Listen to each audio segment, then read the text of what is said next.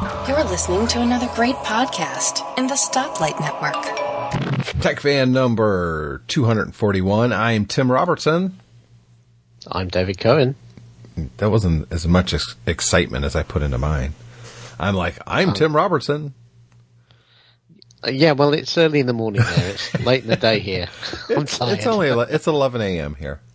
Yeah. It's not early. Right, I've been up for like 5 hours. Yeah? Mm-hmm. That's crazy, man. I would like to sleep in, but I woke up at like 5:45, and I just kind of tossed and turned a few times in bed, and I was just like, okay, I'm not going back to sleep, so I might as well just get up. And so I did, came downstairs, had actually 2 cups of coffee in my Tech Fan coffee mug, and then took my shower, came out of the shower, and there's Cole. Hi, Dad. Yeah. Yep. I know. I'm not like that, unfortunately. I used to be the sort of person who could get up and then go through the day and would never sleep through in the day and could get up early. But as I've gotten older, I just get more and more tired, and I could sleep 23 hours out of 24. I wish I could. I sometimes hear about those people who have narcolepsy and think, that's not so bad. Yeah, you're like, well, I'm just a few blinks away from that, so. Exactly, yeah. I like to go to bed between 10:30 and 11, if possible, but usually it's closer to 11:30. And if I sleep past 6 o'clock, well, if I sleep past 7 o'clock, I'll have a splitting headache for hours. Right. My body just doesn't want to continue to sleep. After a certain point, it's like, no, dude, you need to get up. I don't know what's going on with that, man. You know, I used to stay up all night, sleep really late in the morning, all that. And then I worked for the post office. And I remember, well, when you work at the post office, you got to get there early. And for a while, I actually lived in a small apartment underneath a dentist office. I think it was a dentist office. Yeah, a dentist office in Marshall, Michigan. So that was even farther away, so I had to wake up even earlier. Mm-hmm. And I don't know, ever since that job, I've always been kind of a morning person. You've been ruined by the post office. You know, wouldn't be the first time a company ruined me. So, you know what's funny?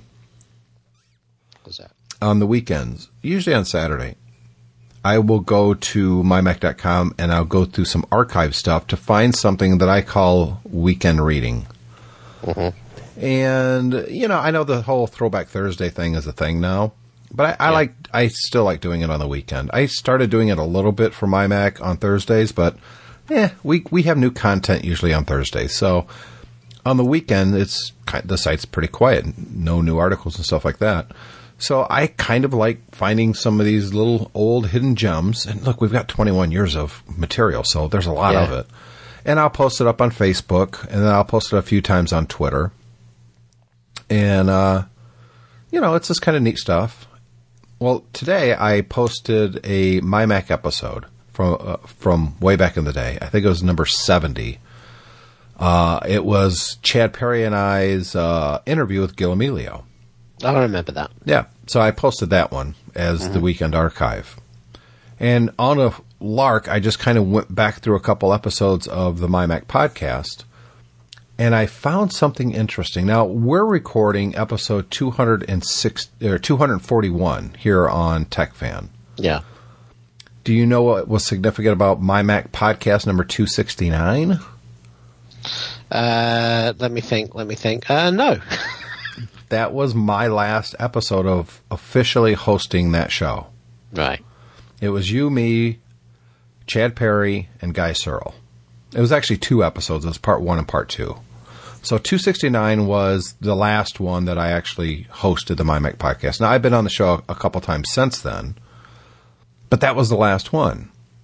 But here's the funny thing. So we're at 241 here on TechFan, and that was 269. So I did more MyMacs, right? Yeah. Except I've done TechFan longer than I did MyMac now. Really? Yeah, because when we were doing like Macworld Expos, we would have like 4 episodes in 1 week. Right. I did the dates. I did the MyMac podcast for 5 years. A little less than 5 years, technically. I have done Tech Fan. This is our 6th year, dude. It's not a 6th year because this is still the new show. In my head, it's still the new show. Isn't that crazy? It is, yeah. You and I have been doing this much longer than I did Tech Fan with either Guy, Chad, or you. Wow. And you're by far the longest, not just because of Tech Fan, but you and I hosted the MyMac podcast for a year or so before I left. Yep. And you stayed for a little bit after I left until Gaz came in. Yep. But you and I have podcasted longer than by far anybody else I have podcasted with. Wow. And it extends beyond just Tech Fan. We hosted the MyMac show together. Yep. And Geeky Show Ever. And well, that was for a little while. I mean, that show is coming up on 200 now. Yeah. And it's still going. Mark and those guys still do that show every week or every 2 weeks sometimes, but it's still going. But here's the funny thing. We started Geekiest Show Ever, 2 years before I left MyMac, and it was just an outgrowth of we were bored of talking just Mac stuff. Yeah. And so we started Geekiest Show Ever. And that show is just now reaching 200, and Tech Fan is already at 241. Yeah. And yet Geekiest Show Ever has been around longer. Yeah, it had some hiatus time, didn't it? It did. Yeah. And if you consider our history, we've done Tech Fan, we've done MyMac, and we did Geekiest Show Ever. So that's 3 different shows. Yeah. How come the internet is not bored of us yet? You would think they would be. It's been fun though. It's I don't get sick of podcasting. No, not at all. I love it. It's such a fun thing to do. The weird thing about it is that, we've been doing it a long time, so to us it's part of what you do, it's part of the internet, it's part of technology, it's part of all these different things, and yet there's so many people I come across now who still don't know what podcasting really is. It is. They don't understand it. Yeah, we all kind of thought at the beginning that we'd become kind of so mainstream in the way that things like Facebook and Twitter have become mainstream, and it just hasn't. It's still kind of a niche-y, hidden type of thing. Yep. Yeah, I'm fine with that. Well, I'm not saying I mind one way or the other, really. I mean, let's be honest, though. If it would have become super mainstream, as we thought it would, or at least we hoped that it would be, it would probably be our full-time job because we were so early in the industry. Yeah. But here we are, still broke and doing these shows for free, David. I'm sure when we're in our 50s, we're going to be in the, we're going to have a second career. Yeah, absolutely. Wait, that's only 4 years away for me, man. Same with you. Late 50s. Okay, late 50s. Yeah. Time flies when you're having fun, huh? Yeah, I've also, I'm nearly the same age as you. I was forgetting that actually it's only 4 years till I'm 50. Dude, when I recorded the very first episode of the MyMac podcast, I was 29. Mm. Think about I've done podcasting all the way through my 30s and all the way through my 40s now. I've been podcasting like 16 years. Yeah. See, do you ever 17. do you ever do the thing where you kind of sit down, you get some quiet time, sometimes just before you go to sleep, and you actually kind of go through your memories and think about something not just, I remember that, but you actually visualize something in detail from, very early in your life. I do that sometimes, and I was doing that the other day, and I was thinking about times I spent in Florida when I was a kid. And then I started thinking about how I spent my time compared to how I spend my time nowadays. I'm not talking about work and that sort of thing. I'm talking about my leisure time. And it just made me realize how much of most of what I do now is stuff that didn't even exist back then. Oh yeah, absolutely. Yeah, and how it would be if you could go back in time to that thing. It would be so strange because you'd be sit there and you probably would take a while to accommodate it because you'd be thinking, I can't check my phone, I can't check the internet. The internet doesn't exist. You'd think you'd be extremely bored, but yet we weren't. No. I mean, there was technology in our lives. Don't get me wrong. I loved my Atari 2600. I loved my NES. Those were tech things that I used a lot. I loved my boom boxes. Oh my God, how much I loved my stereo equipment. There was always some kind of a tech thing around what I was doing. But it's been such a gradual build. And to go along with that, though, David, 10 years ago, 15 years ago, I had more tech items than I do now because they were all kind of single-purpose things. Yeah. You know, just not too long ago, we all had little handheld camcorders. Yeah, you know, we don't have those anymore. It's just part of our phone. So yeah, it's a weird thing. I just bought for my daughter. We're going to Florida next week, so I just bought for my daughter a cheap handheld camera. You know, kind of point and shoot camera. Yeah. And I didn't go out and buy a new one. I went and bought kind of something that was fairly cutting edge in point and shoots about 7-8 years ago. And I paid about 20 quid for it. It was buttons, really. It's nothing. But I figured if I'm going to get her a camera, why not get her a decent camera? Because you can go to the store and you can get cameras aimed at kids, and they're cheap plastic lenses, take terrible pictures. Yep. I figured, no, let's get her a proper camera, and then she can really enjoy the pictures she takes with it. And yeah, for not a lot of money. So I did this. I mentioned it to my wife, and of course, you know, when you've got two kids, it's always like, well, how's the other kid going to feel? And I said, look, you know, he's got his phone. He can take pictures with his phone. He can probably enjoy taking pictures with his phone more than having a dedicated camera, you know. But that to me kind of illustrates the difference. I mean, I wouldn't go out and buy my 6-year-old a phone nowadays just so she could take pictures. But once you've got the phone, you don't need the dedicated camera anymore. Well, yes. But for me, I don't have to do that because I still have every single one of my old iPhones. I've never got rid of any of them. I still keep them charged. I still have the original iPhone from 2007, which the kids, by the way, never even care to play with because you can't do anything with it. Yeah. But every phone that they have a video camera. He plays with a black 4, and she plays with my white 4S.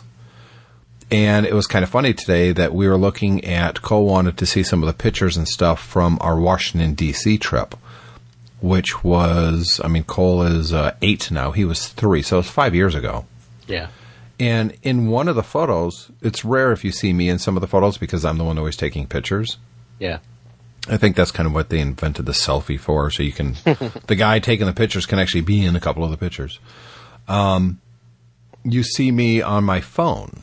So Julie took a picture with her phone, and I'm holding the white 4S in that picture. And I told Cole, I said, you see the phone I'm holding right there? And he goes, yeah. And I pointed to the white 4S on the shelf, and I said, that's it right there. That's one Brooke uses all the time. And he was just amazed by that phone is that old, and it still looks like it's, I don't want to say brand new, but it's in excellent condition. It still works great. It still holds its charge really well. Brooke uses it almost every day. And yet, there it was 5 years ago. Mm. It's kind of cool. Yeah, it is cool. It does amaze me with smartphones, iPhones in particular, that you still see people walking around with them all smashed up, and they're still using them. Well, I could literally, if something happened to my 6S or my 6 Plus, I could literally, it's a different SIM, but I could put a new SIM in that 4S and use it just fine. Yeah. I mean, it takes good pictures. Hell, it takes better pictures than the Kindle that I've got we talked about last week. You can still use most apps on it. GPS is on it. Plays music just fine. I could use that 4S pretty comfortably right now, except for one major drawback, and you know what that is? What? Size. When you get used to a 6 Plus, yeah, a 4S, oh my God, you're like, how did I ever use this? It's too tiny. And yet the rumor is that Apple are going to introduce very shortly a new small phone. What do you think about that? I think if they're going to do it, they must appreciate there's a market for it. The difficulty is people assuming smaller, it must be cheaper. So it's going to be. I don't think Apple does cheap phones. I don't think it will be cheaper. But I see a lot of the 5C around. I think that was pretty popular. It wouldn't surprise me if there's a market for people who don't want phones quite that large. I think there's a huge market for it. My wife doesn't care about... She's kind of getting to the point now where she kind of does want a new iPhone because she's got my 5S. And she's been using that since I got my 6 Plus, a year and a half ago at this point. Yeah. And, there's times it seems a little bit slower, and she's doing a lot of design work using that phone with her circuit board, the cutter for vinyl. She does it literally on her iPhone. And so I think a 6 would probably suit her better. It's a bigger screen. It's a better screen. It's a much faster phone. She wouldn't like to go as far as the 6 Plus. No, when I got the 6 Plus, it was the very first iPhone that she looked at and she goes, I don't want that. Mm-hmm. It's just too big for her. But I don't know why she thinks it's too big for her. She thinks it looks silly when she holds it up to her head to make a phone call, which is hardly ever because she's got her own phone. Yeah. But the thing is, she keeps it in a case, just like I do, and then it's sitting on a table or sitting on her laptop. It's in her purse. She doesn't put it in her pocket like you and I would. Yeah. So I don't know why a larger phone would be such a drawback for her. She'd have a much larger screen, especially compared to the 5S. I don't know. She thinks it's silly. She thinks it's just too big. Well, you know what? I think, as you say, most people don't put phones to their heads now, but I know people who have big phones. Heck, I had that Nokia Lumia that had the screen that was large as the 6S. You feel self-conscious when you put it to your head to make a call. The first couple of times you do it, and then you forget about it. Mm-hmm. Particularly if there are other people around with equivalent phones.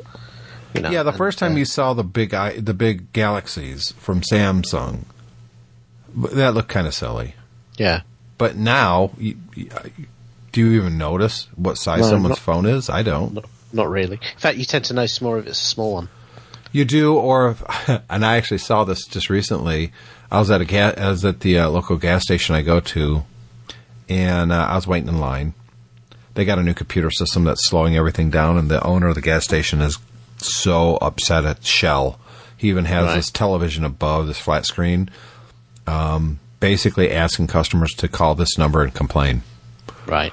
Anyways, the guy right in front of me had a flip phone. I saw him open it up, flip it out, reply to a text on it, close it, and put it back in his pocket, and I was like, wow, a flip phone, really? Mm-hmm. I couldn't believe it. Yeah. But he probably has to charge it once a week. There is that, and I bet he gets a lot better cell reception than I do. Yeah, exactly. So, yeah. So maybe those back in the day when we were doing one device for one thing, maybe that was actually the right idea. There is something to be said for that, David. I mean, a purpose-driven device is usually a lot better than a multi-device product, like printers. Now, you could get the all-in-one. It's a scanner, it's a fax machine, it's a printer, and you can read the little card reader in it, and they're usually pretty decent. But if you spend the same amount of money for just a printer, chances are just that printer is a lot better. Yeah. So it's funny you say that. A couple of weeks ago, my son had my daughter they have this thing at the school where they send a teddy bear home over the weekend, and you have to do a diary of what the teddy bear does. And every kid in the class takes it one weekend of the year. So and there's this journal which, the amazing adventures of the teddy bear, with all these different stories in, it's kind of a kindergarten, primary school type thing.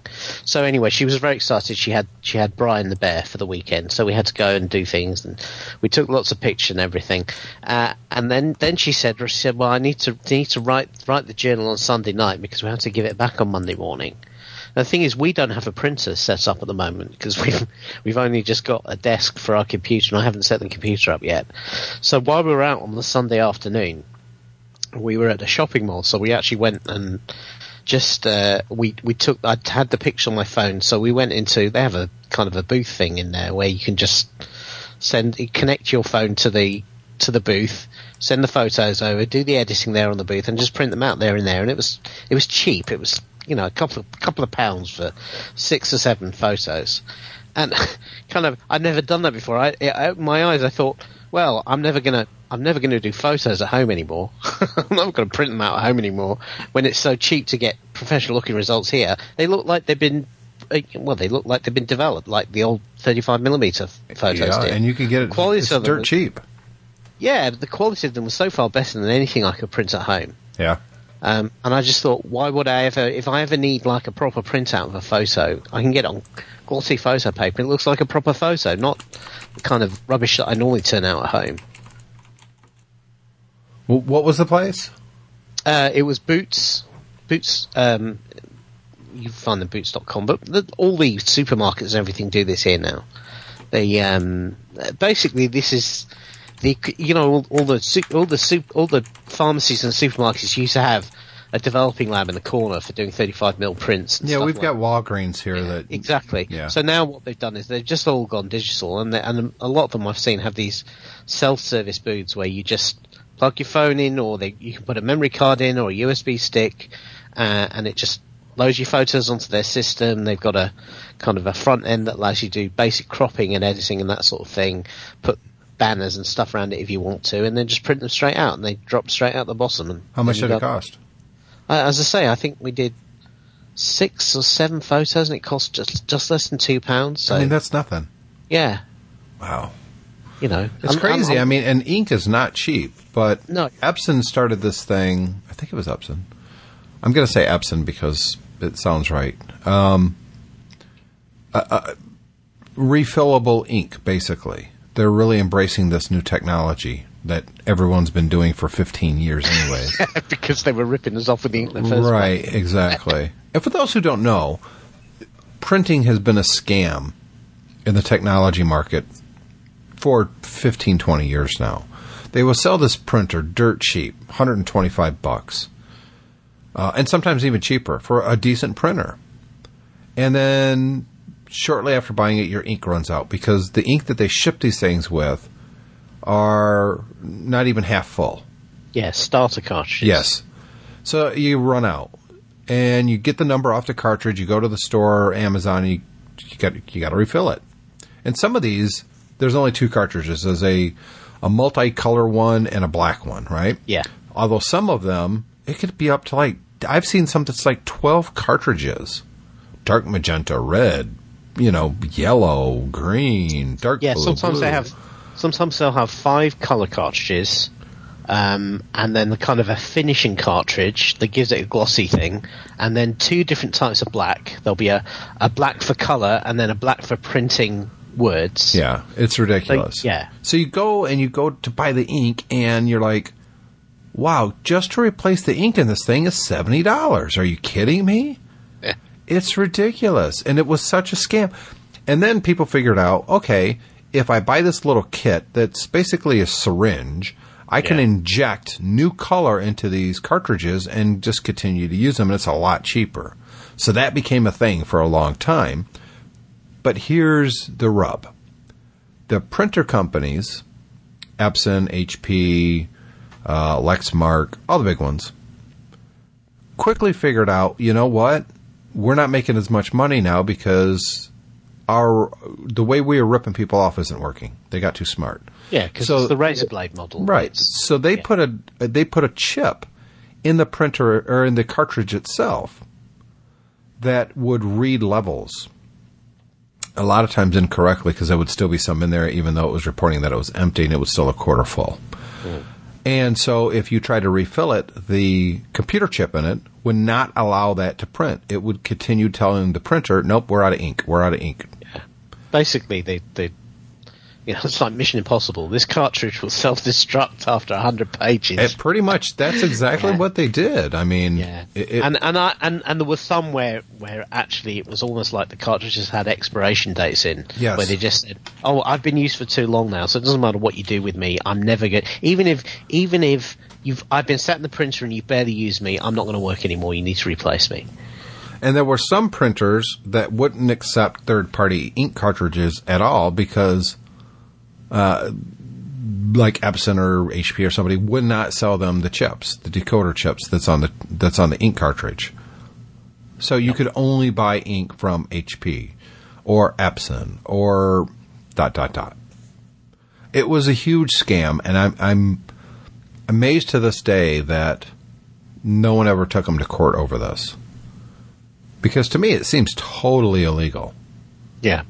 But you could get some printers that actually use tanks of ink rather than, kind of having the head in, and those were a little bit better because basically as a tank they couldn't do all the electronic jiggery pokery that you could do with a full cartridge with the electronic head in it. And actually for a long time, I would always recommend to people, I would always say, well, if you don't need colour, don't buy an inkjet printer. Buy a cheap laserjet. Yep. A cheap laser, because it'll last a lot longer. You won't have that thing where you haven't used it for a while and then you turn it on and the first few sets of prints won't print because the heads are blocked and it needs to clean itself or anything like that. Completely utterly reliable, much faster, much better quality than you get out of an inkjet printer. I think it's a Brothers. Yeah. Yeah, it was a Brothers inkjet printer, or a laser printer, that I used for about a year, and I just didn't really have a need for it because I had another one. Mm-hmm. And so I either gave it to Guy Searle or he gave me like $100 for it. I mean, it was a very expensive printer, though. Yeah. And I had never changed the, what do you call it? The toner cartridge. Toner cartridge, thank you. I'd never changed it. It was the one that came from the factory when they sent it. And so I gave it to Guy Searle. He drove it home. It was a big printer, too. And that was, I'm going to say maybe Macworld 2008 or 9. He still uses it, and he still hasn't replaced the cartridge. Yeah. It's still going strong. And the reason for that is that laser printers, I keep calling it LaserJet because it's that's the HP brand name for them. Laser printers are designed to be used mainly in businesses, and businesses will not tolerate these sort of consumer-led shenanigans that the inkjet people exactly. Yeah, but the last time Guy and I talked about that printer, he was amazed because he still hasn't done any. It still prints fine. I think it was a color laser too. Yeah. Which is the real surprise that it's still printing great, and hasn't done anything. If you look online now, you'll find that color lasers have dropped to the price where you'd be dumb to buy an inkjet printer. Which is why all the modern inkjets now all have all these extra functions in, like the scanners and everything like that, because otherwise nobody would buy them. So it really comes down to the buying advice of Tim and David. Yep. Buy a laser printer if you're doing a lot of document printing. Yeah. It will cost more initially, but long term you're going to save so much money. It's going to print a whole lot faster. There's no comparison. And B, so that when the consumables run out, which is going to take 3 times longer than another one will, they're actually cheaper to buy. Yeah, and a toner cartridge and a laser printer you can refill quite easily. Yeah. You can buy a bottle of toner and you can just open up the side and pour it in. But be aware, the toner for a laser printer is almost like baby powder. You do not want to spill that stuff. You do. Did I ever tell you that story on that? No, I can imagine. So I took this job as an IT manager, and it was a design company. It was a design studio. And we had color laser printers, but these are big commercial ones. Now, on one of these that we had, you could open it up and you could refill, put it back together, and you're good to go. Yeah. But we had these Xerox ones that you simply replace these canisters. You didn't open them. But it kind of looked like you did. It had like almost a tape thing around the edge. So one day it runs out of like black, so I'm going to replace, the toner. And I can't unscrew this. I pull the canister out and I can't unscrew it. And I'm like, well, that's really weird. My boss, a guy named Ed, comes over and he goes, what's the problem? He's the head of the studio, right? Mm-hmm. And I tell him I can't get this thing open. And he says, here, I'll get it open. Now Ed was a tall guy. He had graying hair, wore it really long, but in a ponytail. And he had kind of a Buffalo Bill type of mustache that like covered his lips and everything, right? and he wore glasses. And he had a goatee, but he had a lot of hair on his face. So he starts struggling with this. And I look back at the printer and I'm thinking, you know what? This isn't one you refill. This is one that I just replaced the canister. So I turn around to tell him that, and he gets the lid off. And even though it wouldn't print anymore, there's still quite a bit of that stuff inside of it. Yeah. And it literally exploded right in his face. Just this poof. Didn't make any sound other than him actually opening it. But the rush of air of him pulling it off really hard sucked every particle out of this. And this completely black, baby powderish stuff just whoosh right in his face. And it was like a cloud around his head. And he kind of a few times, and then pulls off his glasses, and he looked like a raccoon. I swear to God, it was one of the funniest things. And I felt bad, but I laughed so hard. And there was like 3 people there that saw it, and everyone was laughing. Yeah. So even he had this, and then he smiled. And remember, he had this big bushy mustache. So you couldn't really see his mouth when he talked, but he smiled, and you could see his teeth, and his teeth were just like beacons of light, man. It was so funny. That's funny.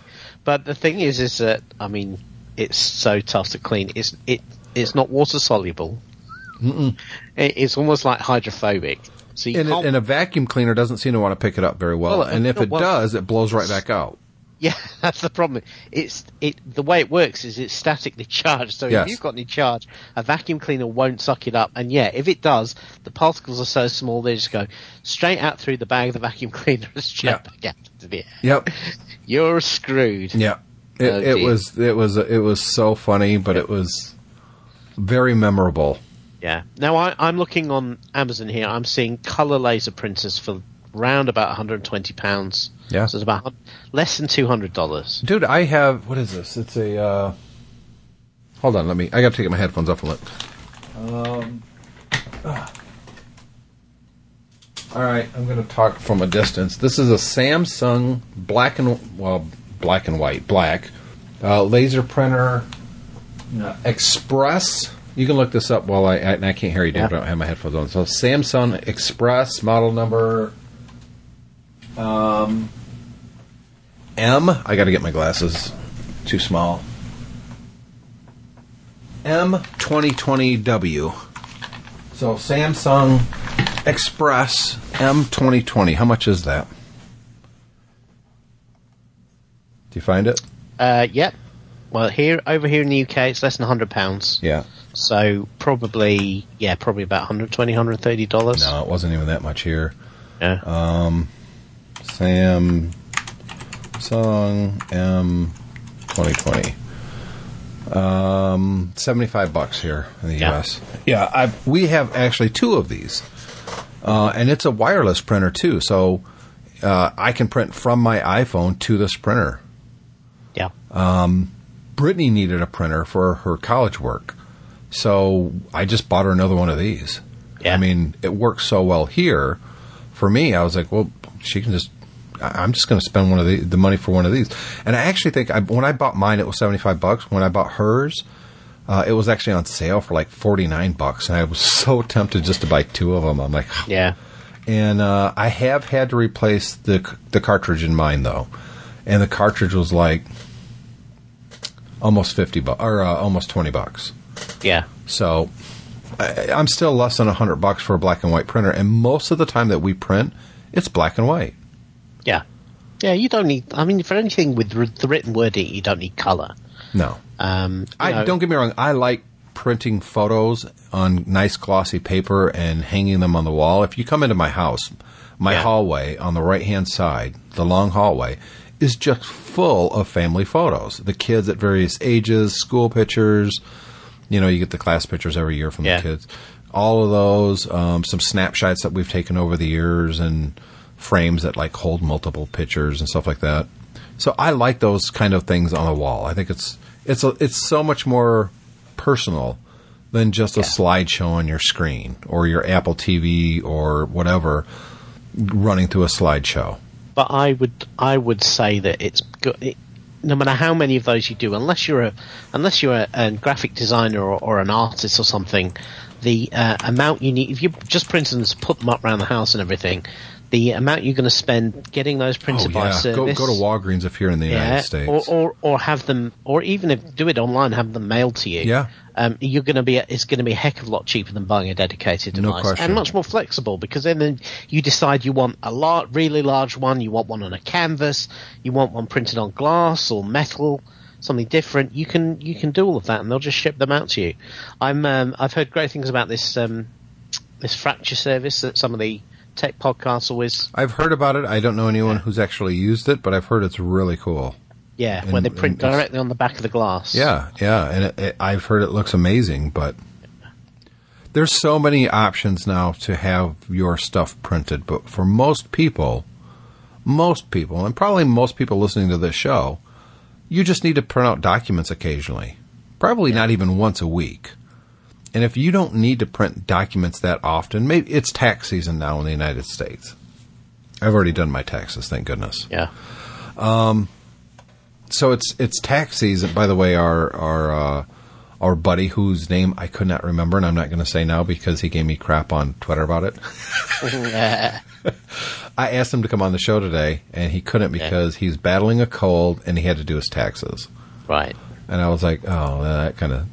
That's not fun. But no, I'll say his name, Dan. He's doing his taxes right today, right? Yeah. And a lot of times I file electronically. I do it right on the web. I don't have to print anything out. But sometimes if your municipality may require a physical copy mailed with your signature on there.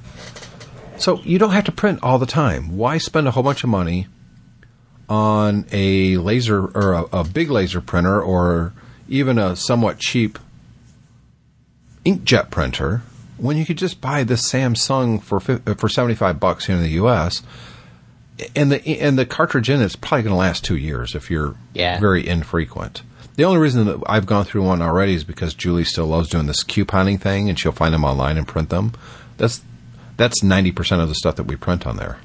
Yeah, but that's it. Even a starter toner cartridge and those things will normally do 500 to 700 pages. Yeah. And you're going to be going some to get through that. I just had to print something last night. I just realized it's sitting on my laptop here. A copy of my Social Security card and my driver's license. Now, it would look better if I would have went to the inkjet printer because it would have been in color and have been a lot sharper. But for what I needed to do, I got to send this into the state of Michigan. This is kind of a cool story. Before we take our break right here, and we're kind of long to take our break, but there was a article that I read in the local newspaper's website about property, and the property could be, like anything from an uncashed check all the way up to an actual piece of property, land. Yeah. There's a website here in Michigan that you can look up your name to see if you have any unclaimed property from the state that they're holding for you. And they'll only hold it for a certain length of time before they get rid of it. Mm-hmm. Unless it's land. They'll hold land a long time. And I thought, that's kind of interesting. So I went there and just looked up my name real quick. I had two things in there. I had no idea. One of them is from Google. I have no idea what that is. It's probably like a $5 check or something. Yeah. But the other one is from some insurance company. I have no idea what it is. They won't give you any information online. You have to fill out this paperwork. It has to be a notary public. Yeah. And you have to send in proof of who you are. So that's why I had to print my Social Security card and my license. But I'll probably, when I get around to it in the next couple of days, couple of weeks or whatever, go down to City Hall, have them notarize it real quick, and then send it in. It'll cost me the cost of a stamp. Yeah. Isn't that kind of cool? Very cool. I could be a millionaire and right you don't know it. Yeah. That would be awesome.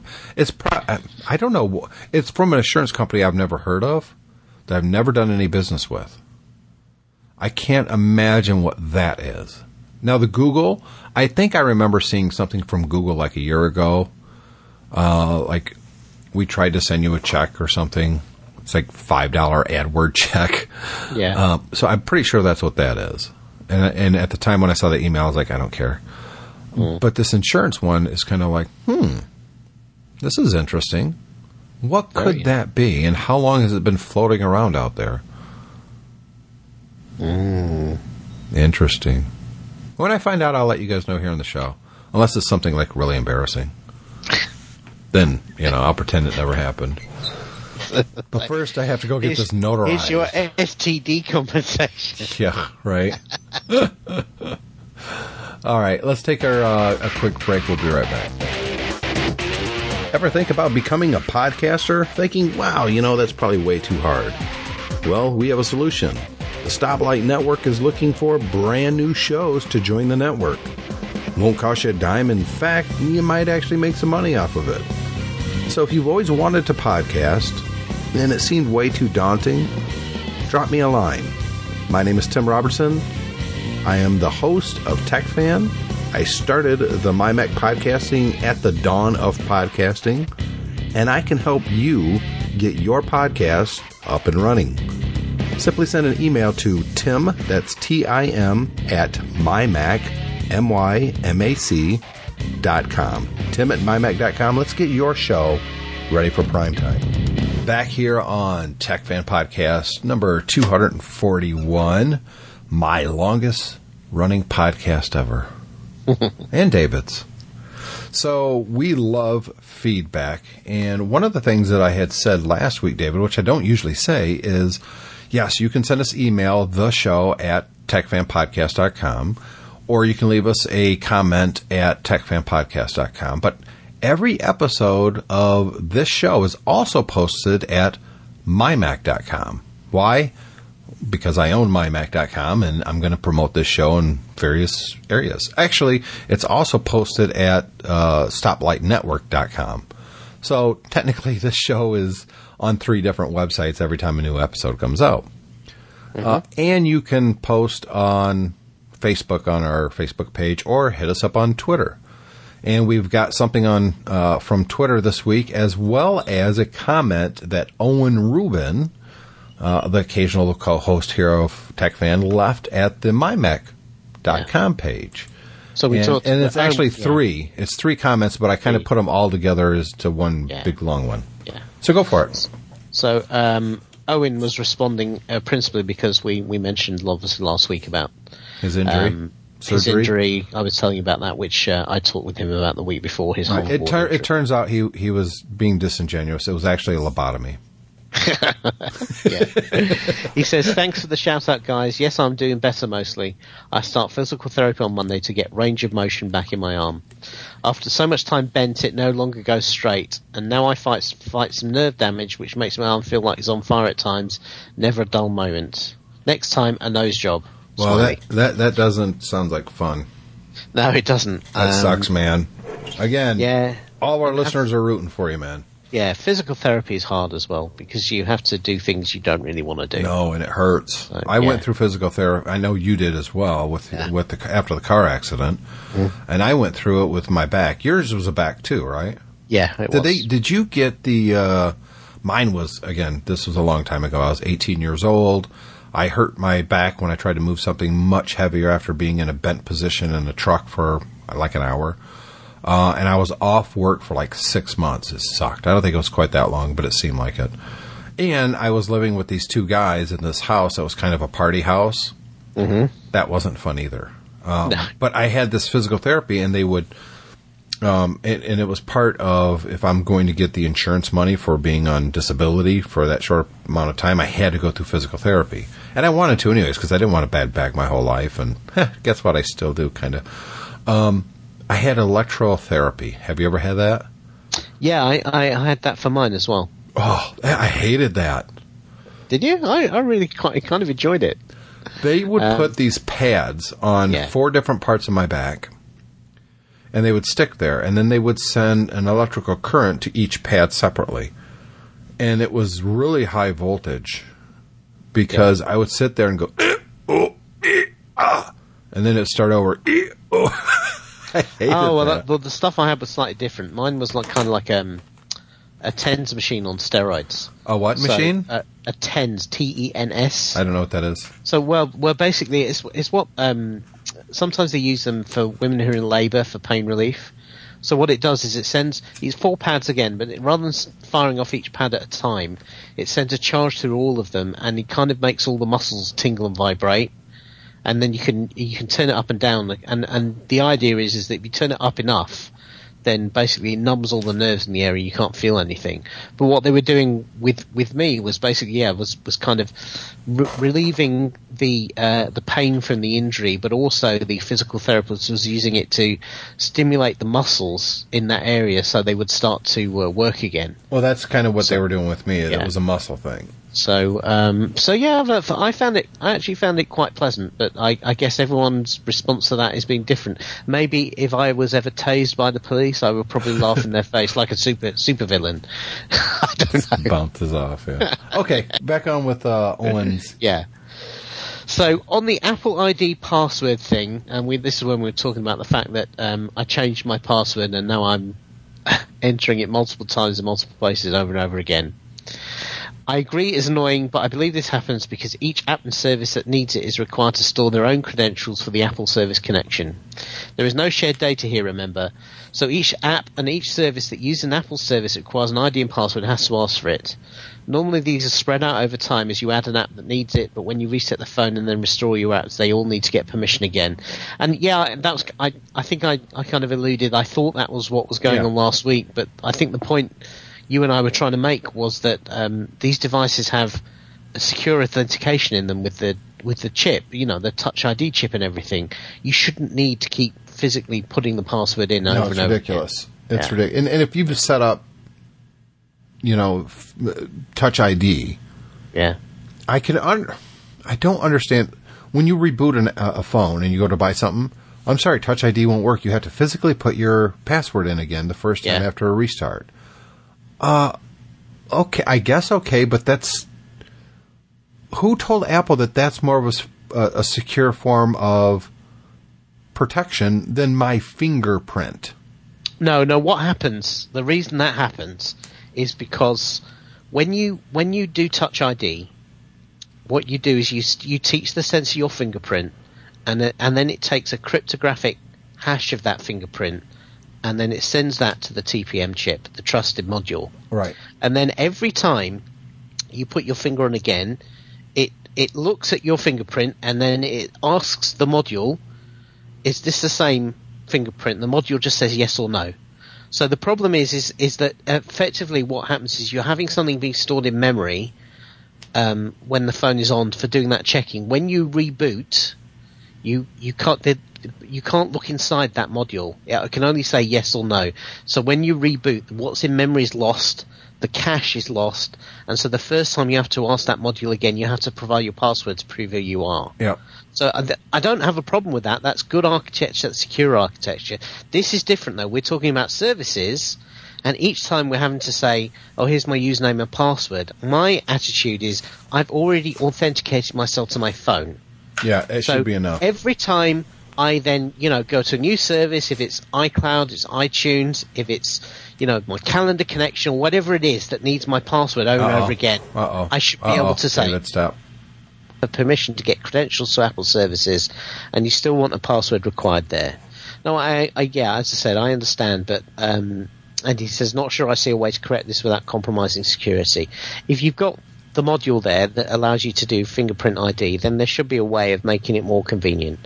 And the other thing as well is perhaps they could rebuild their architecture so that each individual stream of data doesn't need to keep re-authenticating, which is the annoying thing. And then he says, just an FYI, Chrome, if logged onto your Google account, syncs browsing nicely across devices.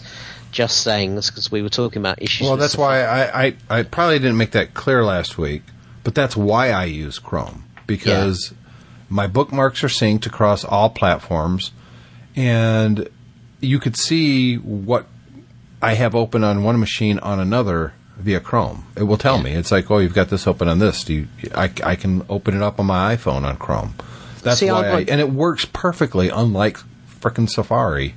Yeah, I would be tempted to do that, but the thing is, I like the being able to move between my iOS and Mac, and you can't do that with Chrome without using the Chrome browser on iOS, which isn't as good. I think it is. I disagree. Yeah. I think the Chrome browser is better now on iOS than Safari is. But it's still the issue is you can't make it the default browser, so you still end up in Safari at times. Those are the bits of friction that I find annoying with Chrome. And I know that's not. Well, that's Google's not you can't say you're annoyed with Chrome because that's an Apple thing. That's them that's what I'm saying. I know it's out. Apple's fault. No, it's not Google's fault. Yeah. But he says thanks for the update on Safari. I just quit using it that day. This is when it went down last week. Yep. Glad to know it was not my crappy network. Yeah. Well, thanks very much for the feedback, Owen. We need to get you back on the show. I am planning on being here on TechFan every episode for the foreseeable future, unless I get sick or something. I'm traveling to the States next Friday. So I definitely won't be here next week. So Owen, I know you're listening to this. Come on the show with me next week. Maybe we can get our podcast digest buddy, Dan, to come on too. That'd be a fun show. The three of us. That'd be fun. Yeah. And I promise I won't make you do any jumping jacks or, anything like that, Owen. We do have some news, but we are actually kind of running long in the show, to get too much into these. But we did get an email from, Nathan Bargate. Yeah. I don't know how to say that town's name. Aberystwyth. Yes, there's no Aberystwyth man. This is a man in Wales. Say it again. Aberystwyth. Aberystwyth. Okay. Aberystwyth. That's where the Dark Tower was located, right? Yeah. It's still there. So the Eye of Sauron is located in Aberystwyth. Exactly, yeah. I can't say it. I'm stupid. Anyway, he won a Apple Watch warranty court battle. Yeah. Now, this is small case, by the way. Small claims. This is small claims court. So basically what happened, and this is one of these things where you read it, and if you know the industry and the device in particular, you read the story and you think, is this just lousy reporting, or is there more to this than's not necessarily being let on? But really, to summarise, what happened was the guy bought an Apple Watch, and about a week after he had it, he noticed 10 days. Yeah, he noticed it was cracked. The glass was cracked, and so he went into Apple and he said, "My glass is cracked. Can you give me a new watch?" And they said no, because you cracked it. That's not what happened. He went into the store to get it repaired, and they said it was going to cost him money to repair it. No, well, yeah, basically he went in wanting the free repair under warranty, and they said, no, you cracked it, so you got to pay. Because he presumably didn't have Apple Care Plus. So he went to small claims court to try and get his money back, and he won. Yep. Because it clearly says in Apple's advertising for this, it's resistant to scratching. Well, here's where it got muddy, the whole story. For a start, he said he bought the Sport Watch because he thought from the advertising that was the one that had the most scratch and crack resistant screen. But that's not the case. Because it's the steel and the upper end watches that have the sapphire glass that's the one that really doesn't break. Right, but that's bad. That's bad on Apple's part, because if something's called Sport, I assume that means it's for someone that's going to be active, that's going to be out doing things. Thus, you want a scratch-resistant phone because you're active. So this is the Sport model. That's not what it is. There's a difference between scratching and breaking, though. Yeah. Also, as well, if you read this story, this guy said, I bought the one that was more crack-resistant because I know, everyone knows that I always break my stuff all the time. Yeah. And sure enough, he broke it. He had the watch 10 days, and then he broke it, and then he went to Apple saying, "Oh, it's not my fault, it's yours." So I take it by your reaction, you're a little mystified that he won his court case. I am. I don't understand how he won his case, because in my understanding of Apple's advertising, from what I've seen, it's always been very clear in my mind that the higher end ones are the ones that are going to be more resistant to damage, because of the type of glass they use. Yeah, but see, there's no. It's not clear. There's nothing I've ever read It's not clear. If you look at the ads as just a regular consumer, not a tech person like you and I are. I would assume, and I think, honestly, it's what I said. I think it would be easily assumed that a sport model would be more resistant to accidental damage or scratching because it's more for the active lifestyle where it would become scratched. If you're going to call something sport, I mean... I think this is the other issue here, is that the story doesn't explain what actually went on in court, but there's been this conflation of scratching and cracking. Mm-hmm. They're two different things. Hardness is what causes resistance to scratching, whereas brittleness is what caused resistance to cracking. His watch wasn't scratched; it was cracked, and Apple said the only way you can crack it is by bashing on it, and if you bashed on it, that's on you, dude.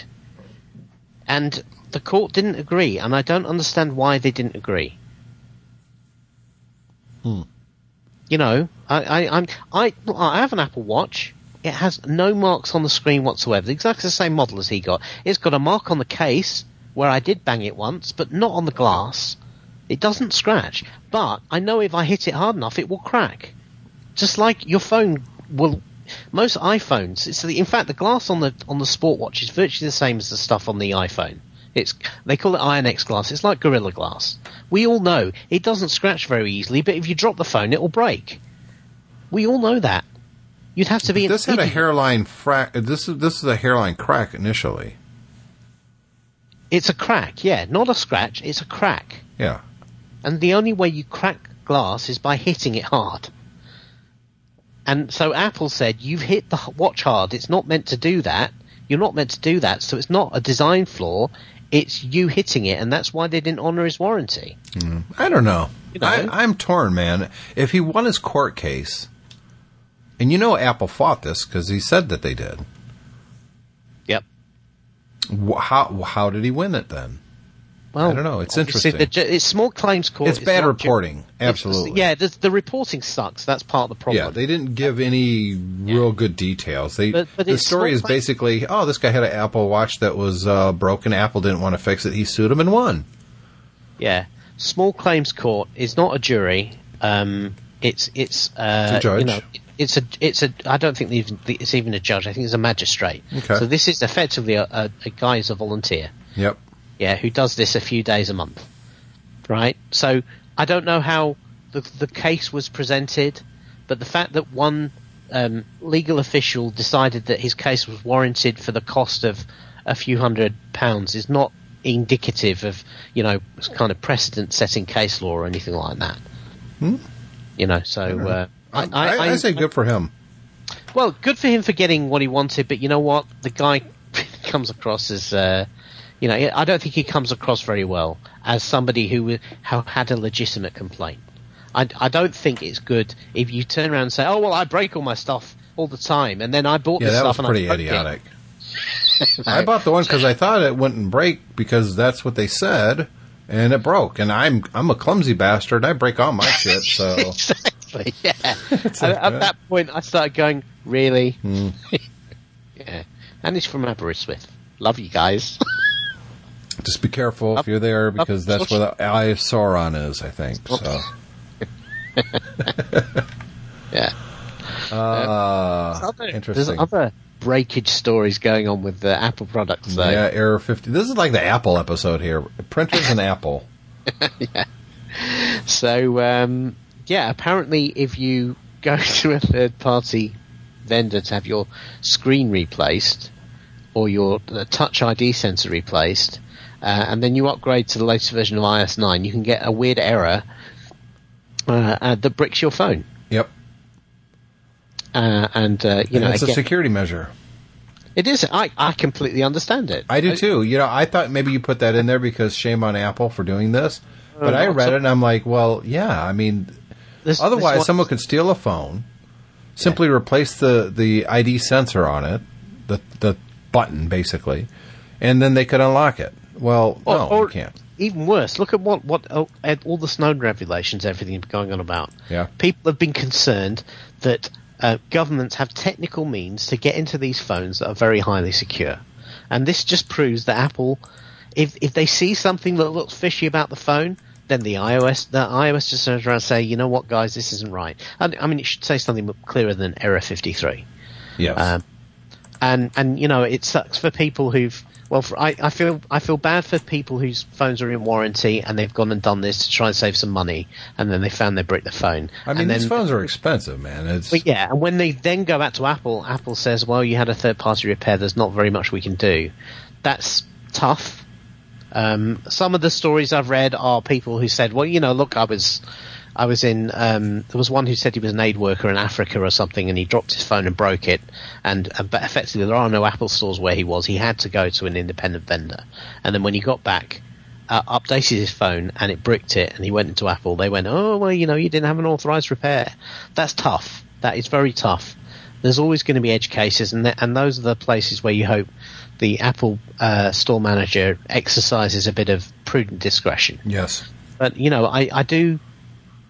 You know, once the phone is out of warranty, Apple does not owe you anything if you go and take it to somebody else to have it fixed. Particularly if you then compromise the security of the device. Yep. The reason I put it in here is because the tone of the reporting is very much along the lines of, oh, Apple's doing something wrong here, which is why I said, oh, it looks like there's another gate brewing, error 53 gate. Error 53 is apparently the error you get when this happens. So we'll see how this one pans out, but I think in this case, Apple is doing exactly what they've always said. They said, you know, we prize the security of these devices pretty highly. I understand why it happens, but I don't think Apple's doing anything wrong here. No. So I think we'll save the other one for another show because I think it's a longer episode for that topic, David. Yeah. So let's keep that on the. And I wanted to say as well, shout out to BJ Rowland, who's a regular contributor. He raised something with me a few weeks ago about content blocking and JavaScript blocking on the web. Yeah. And I promised him at the time, I said, you know, I'd seen the same article he raised. I said, we will talk about this on the show, and we haven't got to it yet, but I will put it in the show notes for our next episode that we're together, so like 2 weeks from now. Sure. And yeah, I'm down for that. And send me a link to the article if you can as well, if you can find it, because I'm definitely interested in that. Another topic that I do want to talk about in some upcoming episodes, and we'd really like to hear feedback from you guys on this. I think this would be kind of opening it up to the listener somewhat. Is what older tech do you think is kind of worth saving, kind of either bringing it back to stock or modifying it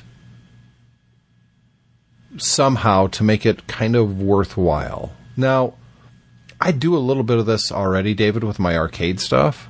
Mm-hmm.